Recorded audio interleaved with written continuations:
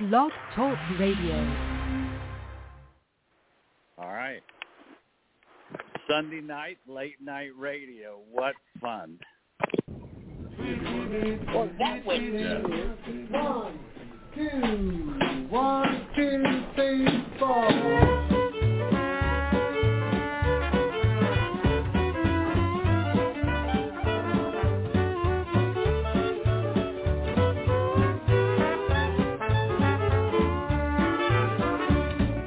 Up this morning looking for my shoes, look behind the trunk, found the hesitation blues. Lordy, tell me how long. Lordy, tell me how long. Will I have to wait? Will I have to wait? Can I get you now? Can I get you now? Must I hesitate?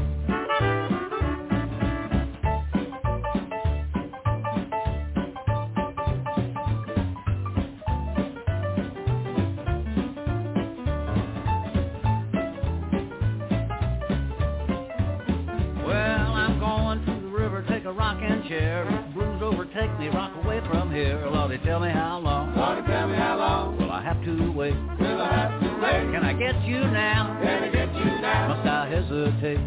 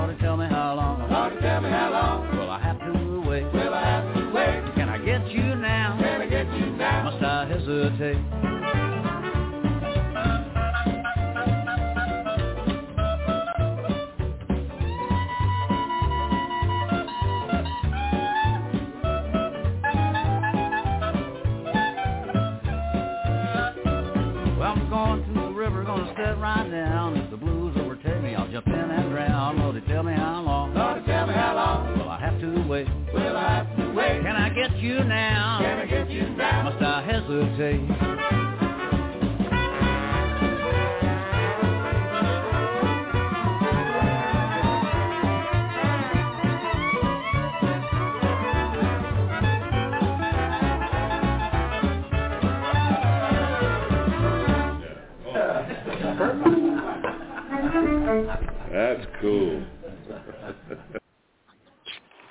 Hey, everyone. Welcome to another exciting episode here on Francie and Friends. You know what's really cool, Tom? What?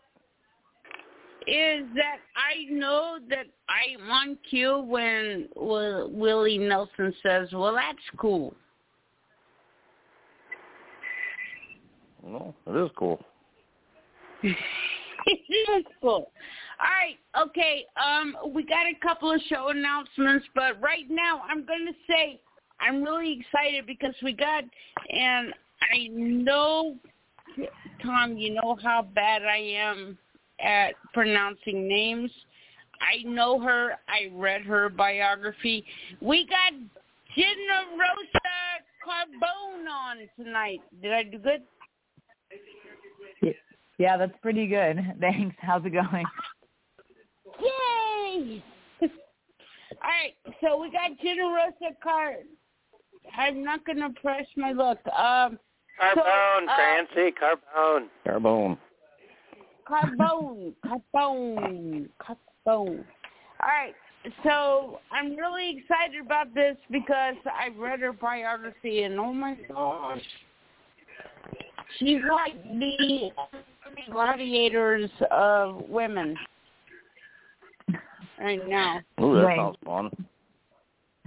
Well, come on. She's kickboxing. She's doing all this stuff, and we're sitting at home going, yeah, kick her ass, and she's in the ring kicking people's ass. Hold on. You guys talk amongst. Okay, I got it. Yeah, I was trying to take my phone out of the battery. The phone. Actually. Okay, so let me just say this. Sunday night, late night radio. What fun! That is from Tommy Habib, and he does have this great organization where he's giving dogs and animals. It's called To the Rescue. You guys should Google it. He does To the Rescue. He does rescue a lot of dogs and cats and other certain animals. He's To the Rescue. He's helping them out. And it is a really great cause. Tommy Habib. He was also the creator of the show Cheaters back in the day, wasn't he? He was the creator of Cheaters. Classic show, classic TV. Yeah, so Tommy Habib, he's doing a really great project right now, and, he wanted me to go out in Malibu and play with some puppies, and I'm like, no, that's too far away. So, Tommy Habib, you're doing a great thing. It's called To the Rescue. If anybody wants to check out the website, he does go out and he checks out dogs, and he wants to make sure that they are safe, and he puts them in the safe homes. So, Tommy Habib, you were first collecting cheaters, and now you are collecting puppies. So thank you, Tommy Habib, for all the great work that you're doing with To the Rescue.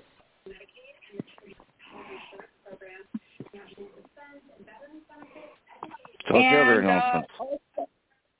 Huh?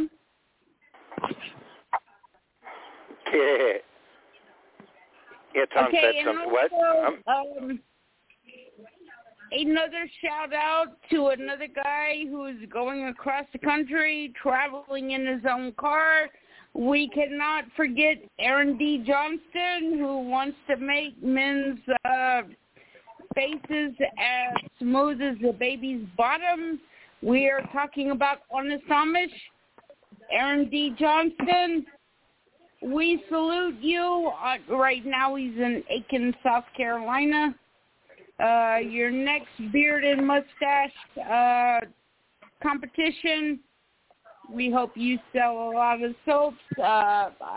Freddie's not here right now. He had a goatee. He was cleaning his beard with that Honest Amish, and he loved it. His that beard Amish, never felt Honest Amish licorice soap is really great. It's like unusual because it's black. You'd think that, when I was a kid, I used to go to a practical joke store and used to get black soap as a practical joke for people. But this actually works, and it cleans your beard and everything else. Well, it's really groovy. Just had to interject because I've tried it. Cool. Yeah, groovy. Mom, I'm still going to get you the soap. Well, okay. It's been so long. Tom, I'm going to get you the soap. Yep. I'm going to order it directly from Aaron D. Johnston, and he's going to give you, I promise, Tom, let me get my job back. Okay. He'll sign it for you with his fingernail. Okay, cool. I will get you. I do believe at this point we do need to upgrade Tom with the black licorice soap. Yeah, probably, because it's really cool and funky. Oh yeah. And effervescent and foamy. Yeah. You need to add water. So what's going on in the world of Black Bed Sheet books, Nick? Oh, my goodness. All kinds of things. We've been having a really great spring, and we're going to even have a better summer. Got a lot of things coming out, especially soon by Patrick James Ryan.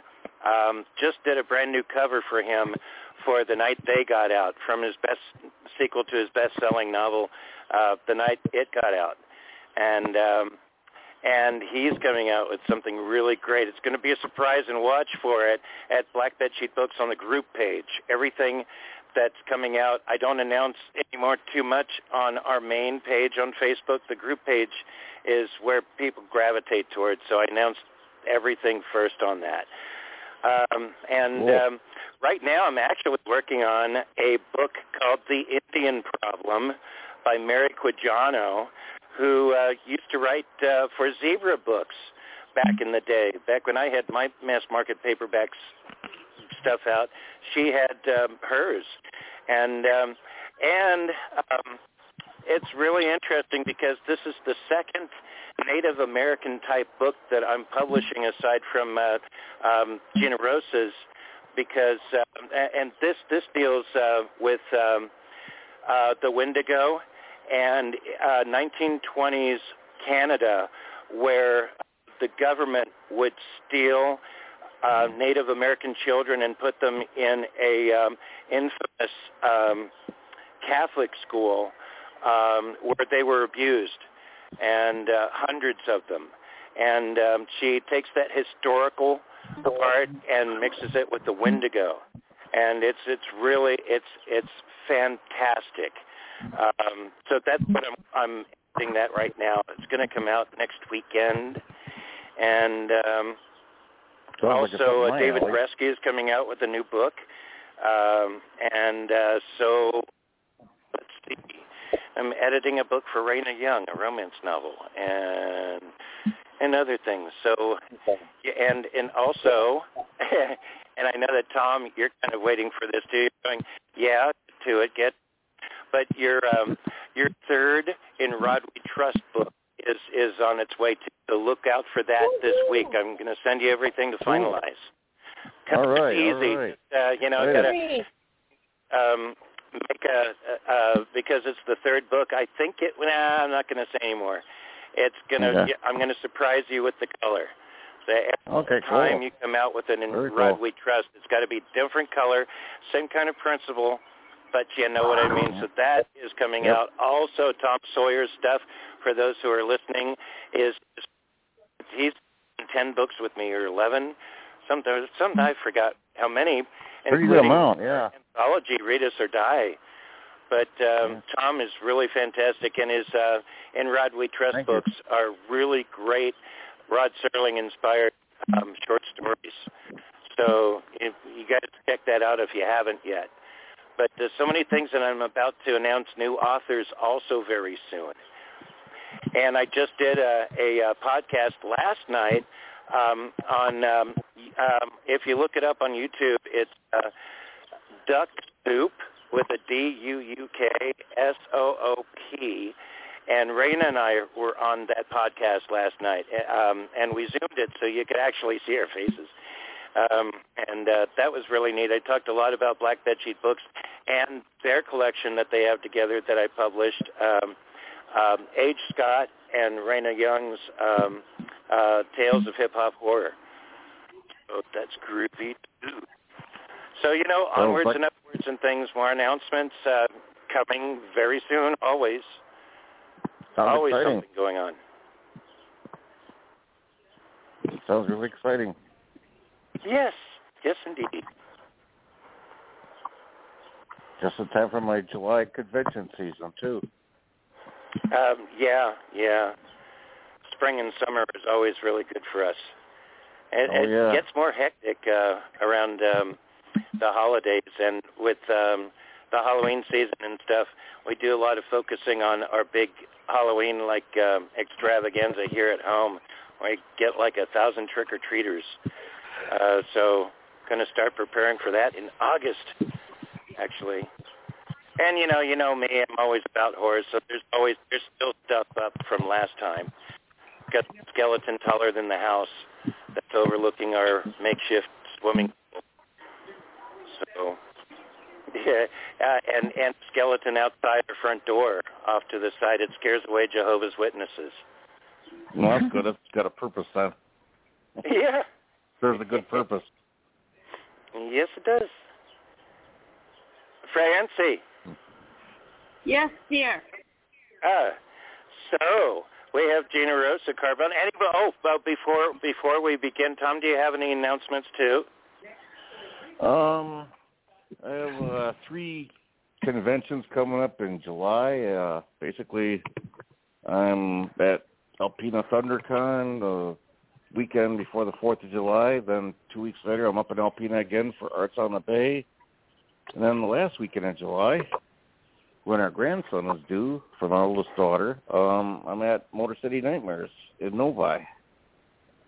So I'm currently working on a short story, another one for the road. It's about a politician that gets drunk and gets in an accident, and he has karma comes home and hits him. So, I won't elaborate any more than that. But other than that, just kind of keep him busy. Groovy. Nice. So. That's groovy. The thing about whenever you talk to Tom Sawyer, he's got something going on. That's right. I think my dinner probably go nuts.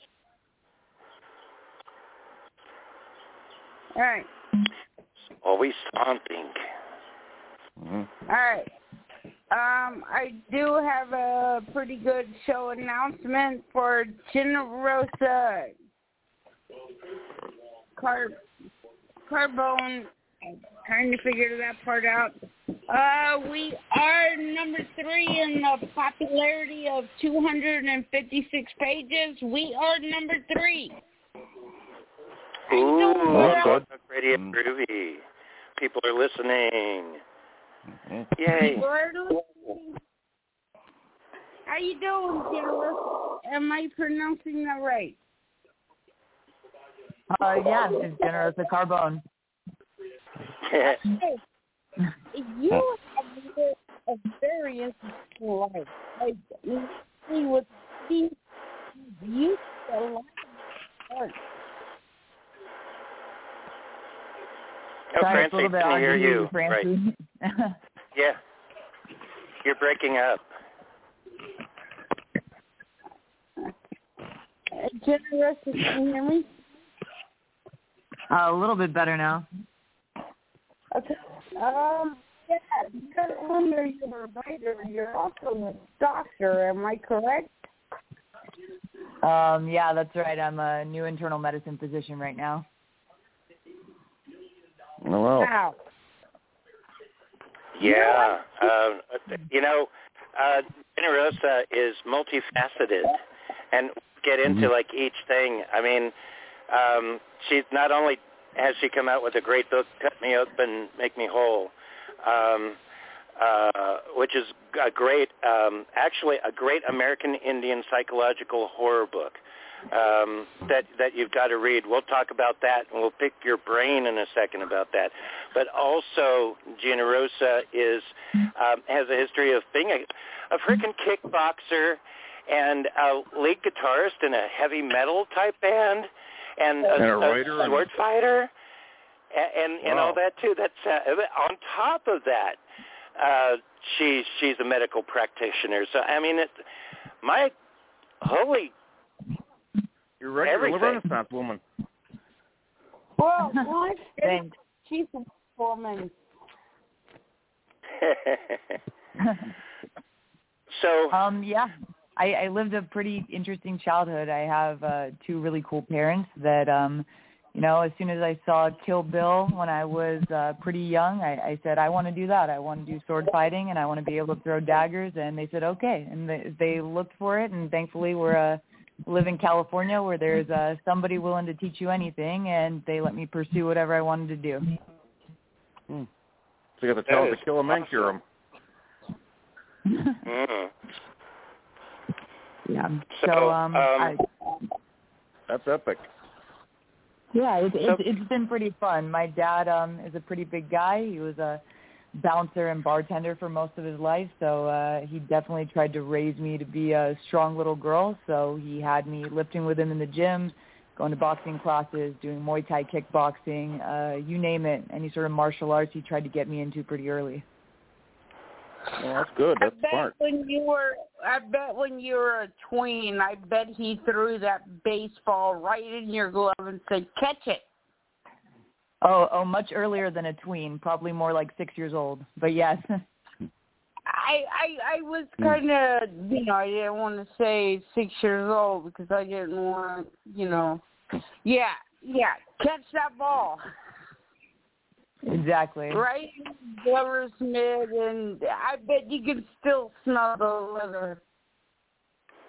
Yep. Yeah, definitely. So, I currently play on a softball team, too, with a couple of other doctors, so that's pretty fun.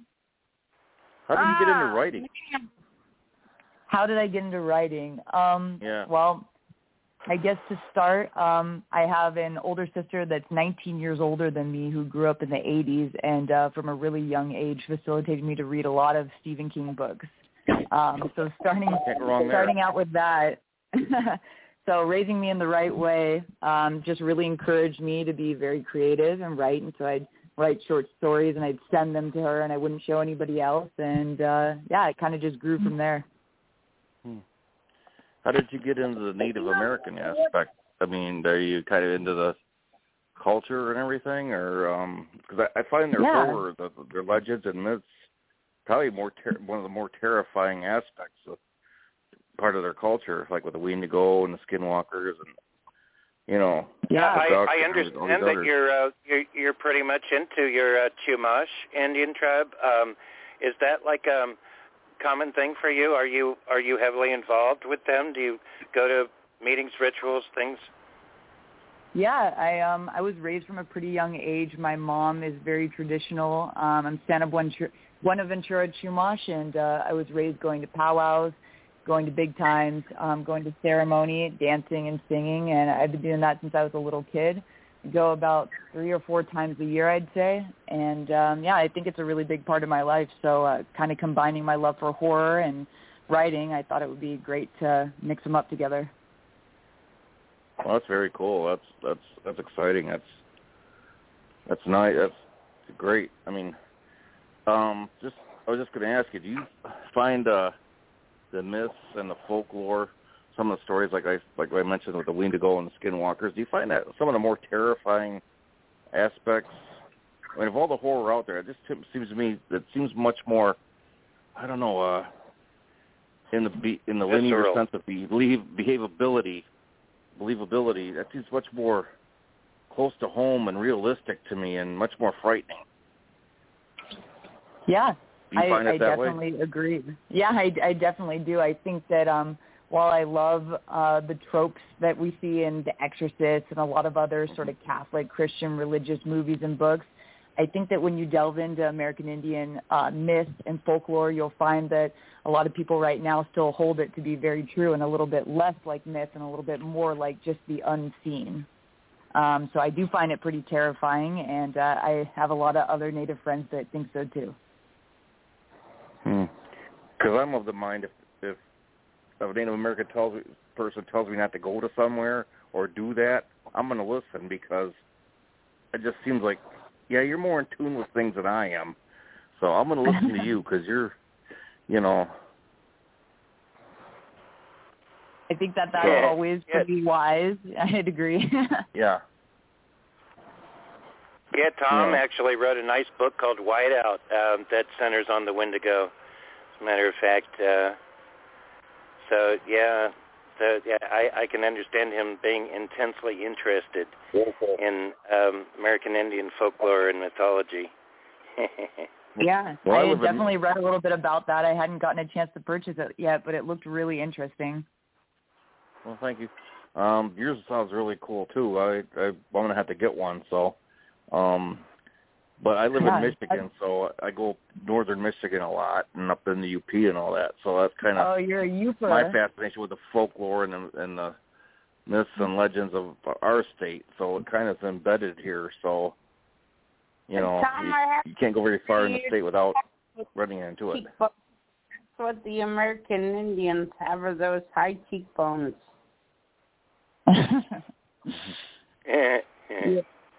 Well, that was one politician saying that. I do think that it's really compelling stories that you hear, especially out there in the Midwest. I spent a lot of time in Minnesota, so I was privy to a lot of folklore and legends out there, and it is terrifying. And I think that a book that's really good at highlighting that is actually, if you guys have ever gotten to read The Only Good Indians by Stephen Graham Jones. I haven't read it. I've heard of it, though. I've heard of him. Yeah, he's great. He's a really talented native writer who perfectly weaves sort of traditional folklore with just this very gripping writing style. And honestly, after I read that just a couple of short years ago, I was like, wow, this is, such a great genre, this native horror, and I could really get into that. I'd like to do something similar. So I think he was pretty instrumental also in me starting to write my own book. Oh, really? Yeah. Yeah. Very interesting. Yeah. How did you come about coming up with the story and thinking of this book? I mean, just picking your brain a bit. I mean, how did it come about? What was the process for that? Yeah, not only that, Ginearosa, but about the process and everything, but also after you talk about that, readers want to know what the book's about. So go. Okay. So basically, I guess sort of how I came about writing the book and the process behind that is I think it would really start with the fact that, one, I have very vivid dreams and nightmares, just something that I've had in my entire life. Really weird stuff that it's kind of hard to explain, but I try to leave a little notepad and pen next to my bed. And so if I roll over at 2 a.m. and I was like, wow, that was such a weird dream, I kind of try to jot it down, and maybe the next day it doesn't make any sense, and maybe it's something really interesting. And after doing that so many times, I was kind of like, maybe I should put this all down in a book or something, or try to weave this together after, it happening every 3 days or so for multiple years. And so I think that was the starting point of it. And then I think very similar to a lot of people who bought pets at the time or started working on writing endeavors, we were all pretty locked up during COVID, and you kind of found yourself with a little bit of excess time on your hands and to flex your creative muscles. And so I kind of started, really honing in on all those random scraps of paper until it kind of wove into something that was readable. So that's kind of where I started. Wow. Well, you were kind of quarantined during the COVID time. Yeah, definitely. Wow. Well, the first thing that I wanted to say before I said it was thank God for that. But I mean, due to the nature of it, I should not say that exactly. But I mean, my goodness. Well, yeah, I've known a lot of writers that started actually finishing stuff during that era because they had nothing else to do. Yeah. But I mean, I wrote really, a lot during that time too. Whatever the reason, the end result for you turns out to be a great book. Now, tell everybody what it's about in a nutshell, if you can. Okay, definitely. I guess without giving too much away, the book kind of revolves around a young girl named Storm Blackhorse. Really love that name. And basically completing her final year of medical school. She wanted to become a surgeon her entire life, and it's kind of her main prerogative and only goal. And she just has a couple of rotations to complete before becoming a surgeon, and she meets some interesting people along the way and kind of changes her perspective on things and brings up some old nightmares sort of from her past and from her previous life that she's been trying to shove down for a nice amount of time, and eventually she can't shove it down anymore and she has to face it. So I'd say that's a very rough summarization of the book. Yeah, indeed it is. And I know that you're, of course, currently in the medical profession. There's things that you probably shouldn't say and stuff, but have you come across in that part of your life any kind of stuff that inspired you, like nefarious, like negative, like things in your profession that kind of inspired you? Because there's some crazy characters in that book that are really kind of like selfish and evil. And do you come across anybody like that? Yes, I think so. I think everybody in any career, whether it's medical or law or business or anything like that, can definitely say that they've met some outlandish people, or they've had an idea about somebody, or maybe even they just see a normal person and they kind of twist their personality inside of your own head when you think about them and kind of create these characters, you know. And I don't know. I think when it comes to horror, you know, you have to kind of think of what you want to write about and your audience and things like that. And, you know, some people like to create characters and write things for just sort of shock factor and gore. And I think that's nice, and that's some good introductory writing. But I think when you get deeper down into the psychology behind what people like to read, what people are interested in, and why people like horror, and you can kind of figure out what causes people to feel fear and dread, you know, I think that's when you hone in on creating a really good character that people will want to follow and either cheer for and root for, or either completely condemn. And I think that's where I kind of took from it for the most part. But when it comes down to it, I think that, you know, there's a lot that we see in the world. It's pretty filled with gruesomeness and cruelty everywhere we look, and we rarely get to delight in it in the real world. And when we read horror, we can kind of fully experience that terror and those people in a setting where it can only affect us as far as we allow it. And people like to have power over these kinds of situations. So that's kind of what I was looking for when creating sort of people and scenarios and situations when writing my book. Yeah, and you know, in doing so, you kind of pretty much set in stone some of your underlying experiences that motivate you, or that you put into it actually, and call it fiction. In your experience yourself, when you immerse it in that book as well, it's like it's a kind of thing that's set in stone, and it's very therapeutic to get stuff like that out too. But I mean, geez, really, one of your biggest strengths in Cut Me Open, Make Me Whole is the characterization of it, because you have a great capability of the way that, I mean, you know, when it all boils down to it, writing is like painting a picture. You gotta like put inside your head how you see it, and put it down on paper so that other people can see it the way that you do. Therein lies the art.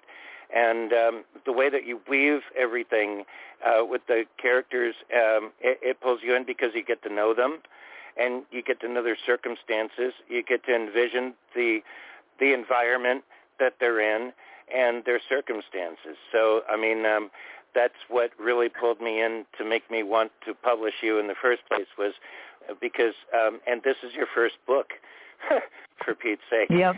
So, I mean, you're a very good writer with that, with what you did. It's written the way somebody that has written 5 novels prior, if you know what I mean. I appreciate that. Kind of written like you have experience before with it. And the name of the character alone just sounds like she's just somebody I want to read about. You know, just I'm already pulled in. I mean, I want to know more, you know. Yeah, I mean, I think that's the most important thing, is to create a compelling character to follow, and supporting characters, and create a story behind it. And that's what I wanted to do. I find that I know and love and have had in my life so many interesting, you know, American Indian friends and colleagues. And I was just like, you know, we are such an interesting group of people with a very, you know, wicked sense of humor and a love for sort of horror and things like this. And it seems like the span across a lot of people I've met. And I was like, you know, for such a compelling people I know in real life, I'm sure I can create something similar, an amalgamation of multiple of them. So. Yeah, that's what I do. Yeah, I mean, and when I first accepted you, too, I did a lot of research. I just don't go, oh, I'm going to publish this person, oh, great, whatever.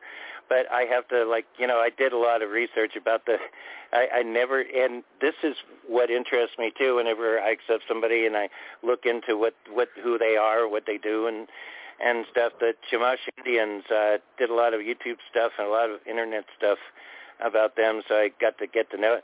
And ultimately, I decided that your cover that you came out with. I added in, whatever to it, but the cover that you sent to me, that was just perfect for the book, all said and done. So,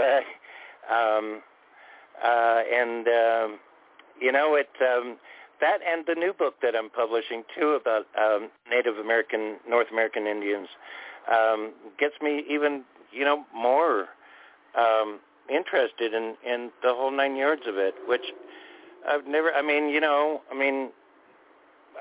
was born in 1966, and I grew up in the John Wayne era with the movies, with my dad, like watching the old Westerns and the stereotypical way that they portrayed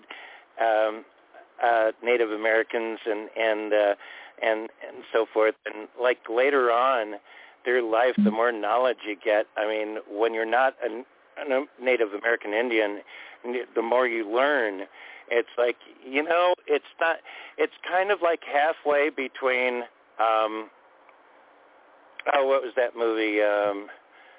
At least in my opinion, what was that with Kevin Costner? Dancing with Wolves? Dances with Wolves, yeah. It got me first interested, and then I learned that wasn't entirely accurate either. And, of course, it's Hollywood. But, it's uniquely interesting to me now that I'm knowing more. It's interesting. The culture changed a bit. It was a very cowboys and Indians, based TV and movies and things kind of in the 60s and 70s. I know my dad watched something similar. He's a big Italian guy. But nadays it kind of seems like there's a shift, and, Native Americans are kind of telling their stories and their legends, and there's a lot more interest in, the heroism placed on American Indians. And I think that's really great to see the other side of the coin, 40 years later. Yeah. Yeah, I think that's really great too. It's really enlightening too. And a lot of as time goes on, a lot of Native American tribes are getting more of a voice. From what I understand, sometimes the government doesn't agree with it, but they're getting more of a voice, I think. Yeah, definitely. And I think you're also seeing kind of a interest in like Native American horror and legends and myths and stuff, because on Supernatural they had like the Wendigo and Skinwalkers mentioned, on other movies and TV shows. I think there's a great fascination and curiosity of it because of the fact that it's pretty terrifying and realistic. Real, so I think that adds to it too. I agree, and I think there's a lot of untapped potential there too. Everybody knows, or many people have heard about Skinwalkers and Wendigo and everything, but not a lot of people have heard about like the Nunashish and others, sort of demonology and ideas like that. And there's just so much to talk about and explore amongst the many, many tribes. So a lot of untapped energy that could make for some really good book and movie fodder. Mm-hmm. One of the books I'm that really interested in a lot of the folklore in Native American mythology about giants in North America, too, like the red-haired giants. Mm-hmm. Oh, yeah. And one of my go-to books that I have in my little library is, I bought it when I was up, it was either Mackinac City or Mackinac Island or in the UP, but it's called The Manitous, and it dealt with mostly the Anishinaabe and Ojibwe people's legends in my region. And I was like, boy, that's some terrifying stuff. It was like, and, people get what they deserve, in some of the stories, because I read like Paguk and some of the others. I was like, wow, that's just, whoa, that's just creepy. That's just bad. That's just, terrifying. Yeah, it is pretty scary. I know that when I was staying out in the Midwest and I made all these indigenous friends out there that are Ojibwe, they would tell me these stories, and little by little they'd say, hey, whatever you do, don't whistle at night.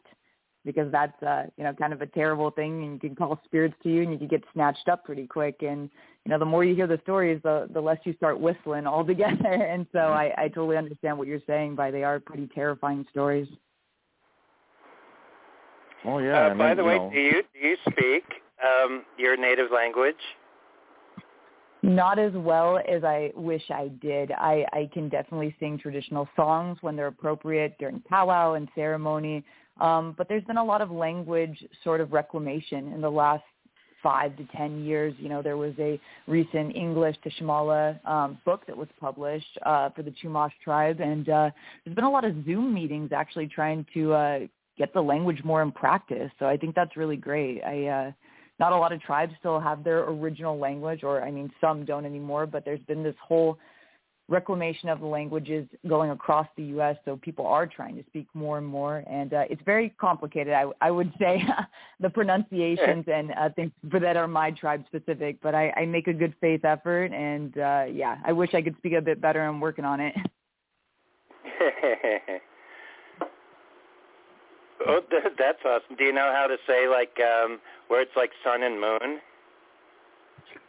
There's simpler words that are easier like that. I would say an interesting example, like earth would be shoop, and then dirt would be shoop shoop. It's kind of like double, So it's kind of interesting things like that, or basic stuff like how you say hello is haku, and it's kind of along those lines. Ah. So have you written anything other than this book, or is there more in the works? You've been writing other stuff? Yeah, cool. There's definitely more in the works right now. I'm working on something a little bit different. I really love to throw different Native American concepts into anything I write, honestly. But this next book is a bit more of a science fiction horror than a psychological horror. So I've kind of been working on something for a while right now, and hopefully I can push it out, in the next coming months. Oh, that's great. Ooh, science fiction horror. Oh, yeah. That's far more up my alley than anything else, actually. I dig that kind of stuff. Yeah, definitely. So, Ginearosa Carbone, the heavy metal guitarist. Tell me about that. Most of my life I've loved metal music, and I can range from nu metal to melodic death metal to everything in between, prog metal. I don't discriminate. And, I grew up listening to that, and I loved it so much that when I went to medical school, I kind of was, pretty bummed out thinking that, none of these kids are going to like the same music as me probably, but that's okay. But when I got to medical school, I met a really cool guy named Fred who actually loved the same type of metal as me, and we got together and we formed a band that we ended up calling Doc Apocalypse, so like Dr. Apocalypse, Doc Apocalypse. And cool. We would sit there and we'd practice and we'd play here and there, and we played for our medical school, and we finally found our third member, Leah, who was our singer, and it was a really great time for a couple of years until COVID kind of crashed down the band scene. Wow. So what would you say is probably one of your favorite, if not your favorite, all-time heavy metal band? Oh, that's pretty easy. My favorite heavy metal band ever, hands down, is Avenged Sevenfold. Ooh, Avenged Sevenfold. I actually have to look them up. I like some metal. I'm more of a traditional, rock and roll person, but damn. That's pretty cool. I actually I'm older. knew I like Zeppelin, Guns N' Roses. Really weird heavy metal bands back in my LA days, and Gore had a lot to do with that. I love Gore. You love Yep. Okay, I like the that. weird stuff too. Gore, Necrogoblicon, Mr. Bungle, the really weird stuff. I like that, yeah. Well, have you ever heard of Christian Death? Yes, I have. Yeah, I knew some of the band members, Rick Agnew and stuff, back in those days. That's a long story, and the show's about you. But yeah, Wow. So, but metal has gotten a little mainstream thanks to, Enter Sandman and songs like that. But on a scale of 1 to 10, how good do you play, like lead guitars or rhythm? But whatever guitar you play, on a scale of 1 to 10, how would you rate yourself? A scale of 1 to 10, that's so hard to compare. Right now, I'd give myself about a 7, I'd say. At my prime, I'd say I was probably an 8.5. Pretty good, honestly. I was very, I could use a little bit more practice now, but I just love the entire art of it. I love playing both rhythm and lead guitar. I had a small stint of playing the drums, but nobody beats my drummer, Fred, honestly. So it was more of a hobby for me to play the drums. But yeah, I'm playing a Schecter guitar right now. I'm kind of married to that brand for the time being, and I'm playing on a Marshall amp. Ah. How do you find the time for all this? Do you currently do it? I know that you're really busy with the medical stuff. When was your last gig, or have you had any lately? Not lately.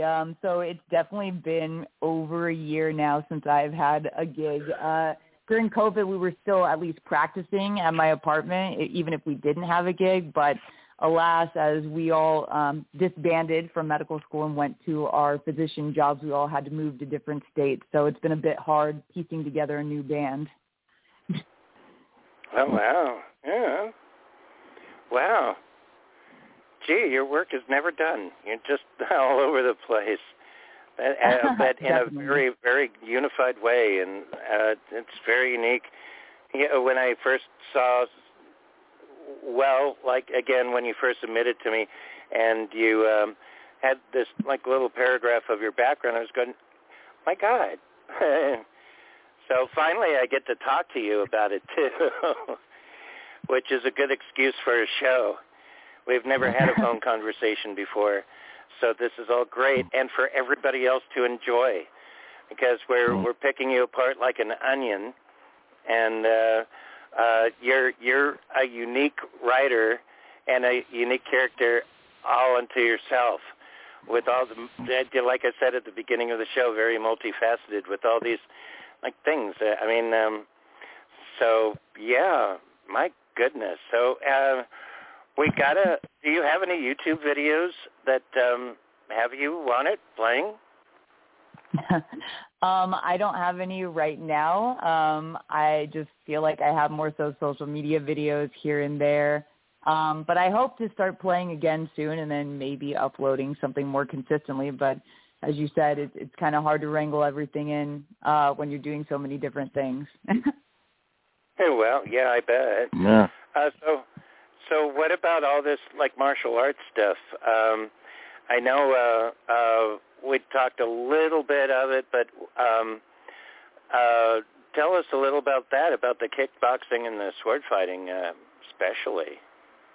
Yeah, well, it all comes from my dad, Big Sal. My dad is a big guy who grew up fighting and grew up bouncing at bars, and he definitely wanted to raise me to be able to hold my own. So from a really young age, me and my dad would spar, and then a little bit later he got me into classes, regular boxing, Muy Thai Kickboxing, and then eventually the Japanese-style swordplay, Eyido, which I just absolutely loved. I started that maybe when I was 11 years old and did it for years, and it was great. It's a combination of sword work, in a sort of sparring fashion, as well as these sort of sword manipulations in almost a dance-like way for performances, actually, at, Obon festivals and things like that, Japanese summer festivals. It was just a great way to make sure I was exercising and kind of hone a skill that I really liked. Me and my dad, we had a backyard with a target, and I remember we would do a lot of Russian knife throwing too. So we just always loved to, play with weaponry and just be able to spar and have a good time and wrestle around, and that's kind of what I grew up doing.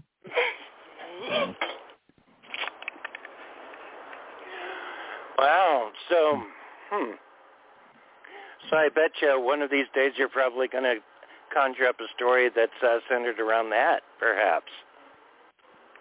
I would like to write some things about different fighting styles and things like that. It's I almost wonder sometimes if that's better left to the movies. I love old kung fu movies and things along those lines, but it would be great to be able to word it into a good book. Yeah, you're right. Yeah, you should. I imagine there's many, many, many more books to come over the years for you. I hope so. I also encourage you to write enjoyable. short stories. Write short stories. They're a lot simpler, take less time, but you can submit them to magazines and things too. Also, I think we're coming up with a new version of our at Black Bedsheet, Read Us or Die, which was an anthology that incorporated a lot of my authors at the time in 2013. I haven't done one since. I have done anthologies, but like lately, mostly women's anthologies, like Scream in the Night 3, which actually you're welcome to submit to too. But I encourage you as a writer to take some time whenever you have time and do a few short stories here and there. Send them out to magazines, see what they think of it, and then you can get your imprint more all over the place. If you know what I mean. Yeah, that's a great idea, and I have some stored up that just need a bit of refining, but yeah, I'd be happy to. Yeah. So other than reading Stephen King, as a writer, and then, one other thing is, I have some family members listening in, and my dad would like me to at least say while I'm on the air that he not only was a boxer and a fighter, but he wrestled a bear once, and there's a video of it on YouTube somewhere, and I can give you the link later for the show. He felt the need to have me say that. I want to see your dad wrestle a bear. I got to see anybody wrestle a bear, but especially your dad. Yeah, he is an Ohio boy through and through. Big Midwest vibes for sure from him, and he's very proud of having wrestled a bear and it being caught on film in I think it was the 80s. It wasn't the cocaine bear, was it? No, thank God. I don't know if he would have made it out of there if it was.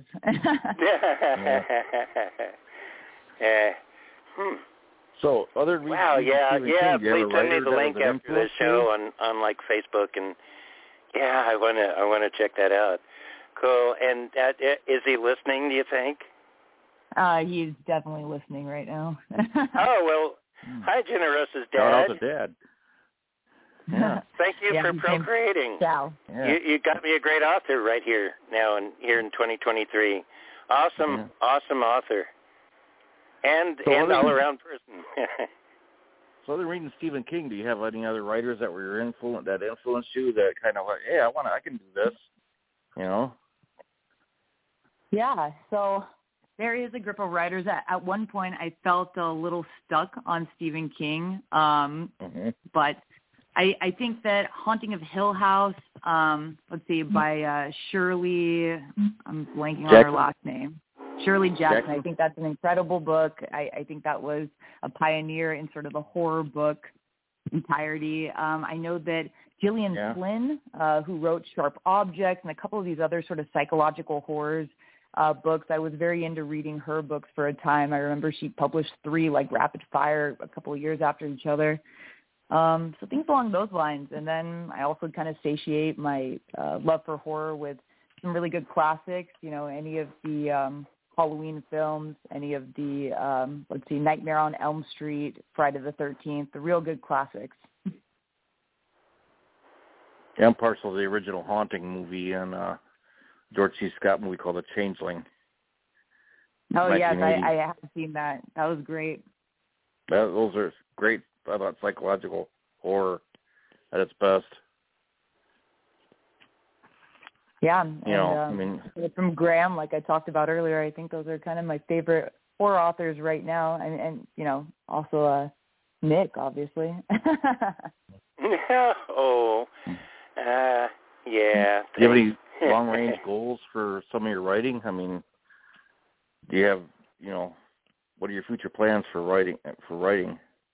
Hate to put you on the spot that way, but just kind of curious for all our sakes. No, that's okay. Great if we can keep doing it. You know?